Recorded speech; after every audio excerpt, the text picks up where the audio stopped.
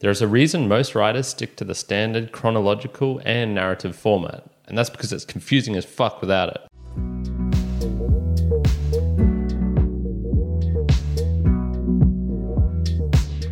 Welcome everyone to another round of the Mere Mortals book reviews. My name is Karen and I do these reviews for those who want to transcend beyond their own mere mortality to get the juicy, interesting information out of the books. And today we have one which is kind of juicy because it's related to brothels, and in particular brothels in Peru. It is La Casa Verde, or in English, The Green House by Mario Vargas Llosa. This book was published in 1966 and it's 430 pages in length, or at least the Spanish version is, which will be slightly different in English. It's set in Peru, and in particular the Piura region, which is near Ecuador. So think of Peru, and then it's right up on the northern section near Ecuador. And this is more of a think of like a jungle, the la selva is what they say in Spanish, and it's more a very rainforesty Amazon type of deal. That's the feel you get from it. The book itself has about 12 characters in it of roughly equal importance. So whilst reading it, you're gonna have to keep your mind pretty open because you're gonna need to keep thinking about all these different characters and how they relate. And it goes into their relationships, the brutality between some of the characters, and the sort of sadism, I guess you'd say in some way. This mysterious brothel that appears to congregate everyone together almost. The rubber trade and natives. So there's a whole lot of interweaving themes going on here. I'm going to quickly jump onto a little bit about the author and this book in particular. So this was his second novel, and I have actually reviewed his first, not novel, but collection of stories, which was The Cubs and Other Stories on here before. So it's not new to this channel. This was set over 40 years, but stylistically it is all over the place. So the book and the style of writing is very particular, and that's going to be my first theme. It's the narrative. What is a story? So whilst reading this book, and you're going to have a different experience than me because I was reading in the native Spanish, which I guess is closer to what he wanted to convey. It's his native language. But there's a takeaway because my Spanish is not fluent. And in particular, it's not fluent in Peruvian Spanish.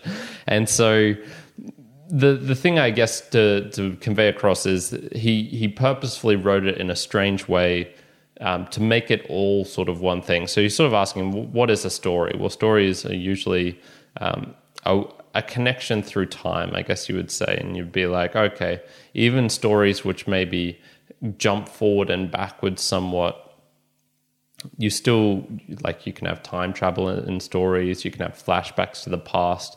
It still usually goes from a place of, I guess, uncertainty or something to a place of more certainty, or there is some sort of linear progression. It doesn't need to be an exact straight line, but it has something pushing it forward so that you can follow the story, I guess. Otherwise, it could just be random bits and bobs all over the place and you wouldn't know. Well, his purpose was to merge this all into one thing. So I sort of feel like, and he stated that explicitly in other places about this book, I think his purpose was not to have a story where you could sort of connect dots and be like, oh, okay, this is the general progression. It's a story for you to just be like, okay, I read this thing and it's like a big jumble in my mind. There's no one sort of directional linear plot. And so whilst reading this, you will come across the stylistic changes. So what has he actually done? Well, he split his book into multiple parts, and then in these multiple parts, there would be usually 5 sections related to the different characters. And the characters don't know each other. Not every character knows each other character. And so it's set across the time as well. So that 40-year time limit I was talking about, it'll be one section in here of talking about these 2 characters, then another 2 will be 40 years later, then another 2 will be maybe somewhere in the middle, and you're trying to piece this together and be like, okay, how does this one relate to this one? Where does that come in? And then there's these chunks of text where you'll have the normal sort of format, which is paragraphs with some delineations of people speaking and whatnot. And then there's these others, which is just a wall of text, just straight through, basically no grammar or punctuation, very simple sort of sentences. And you don't know who, like, what's going on really. Like, who is anyone speaking? Is this a narration? Is this an observation? Is this what is this? Who is it even relating to? So I had a hugely hard time understanding this book, to be honest. And what made it so confusing, I just believe it was all of this switching going on. But there is a couple of caveats. One, I was reading this over a longer time period than normal, so I wasn't reading this every day. Sometimes I'd leave it a week and then pick it up again. It was sort of sitting by my bedside for a long time and getting intermittent use. So instead of reading this over a super long period, instead of a short period, it was spread over months. I'd say, probably like 3 to 5 months, something like that. The other part was obviously the Spanish and the slang. I guess I'll just go into my observations now. The slang, the Peruvian slang is so difficult.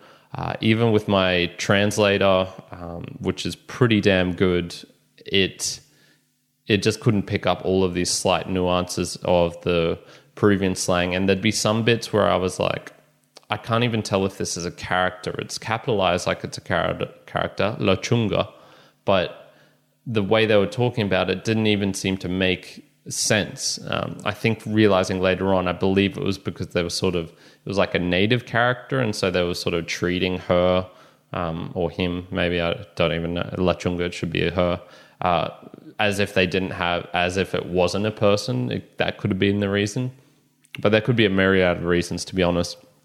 I only managed to get through about half of the book. It got to a point where I was just like, I don't know what's going on. Like, I don't know what's going on, and I'm not enjoying reading this. It was not even good practice for my Spanish because the slang was just so difficult to understand.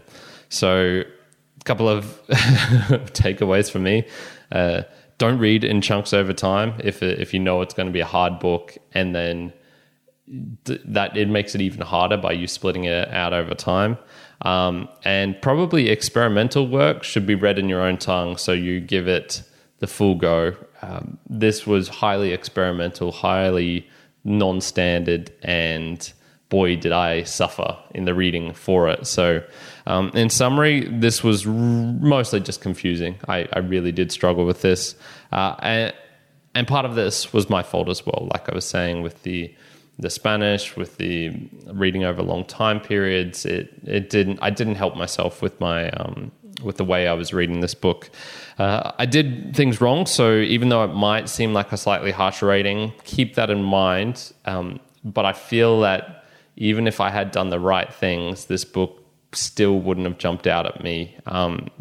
And I think that's because there is a reason most people write in a linear format. There is a reason most people write in a chronological format and don't introduce too many interweaving stories and too many characters.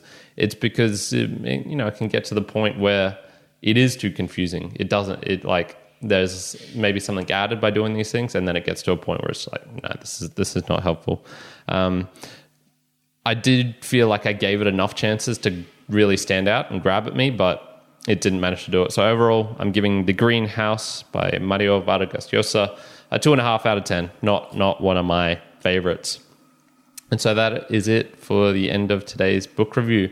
My mere mortalites, thank you for joining me. What are your thoughts on The Greenhouse by Mario Vargas Llosa? You'll notice I didn't even talk about the plot at all, because if you can coherently put this plot together in a book review, kudos to you. But I would love to know, what are your thoughts? Did you like the experimental work? Have you read it in Spanish? All of these things I would find interesting. So leave a comment down below, and I would always get back to you for those.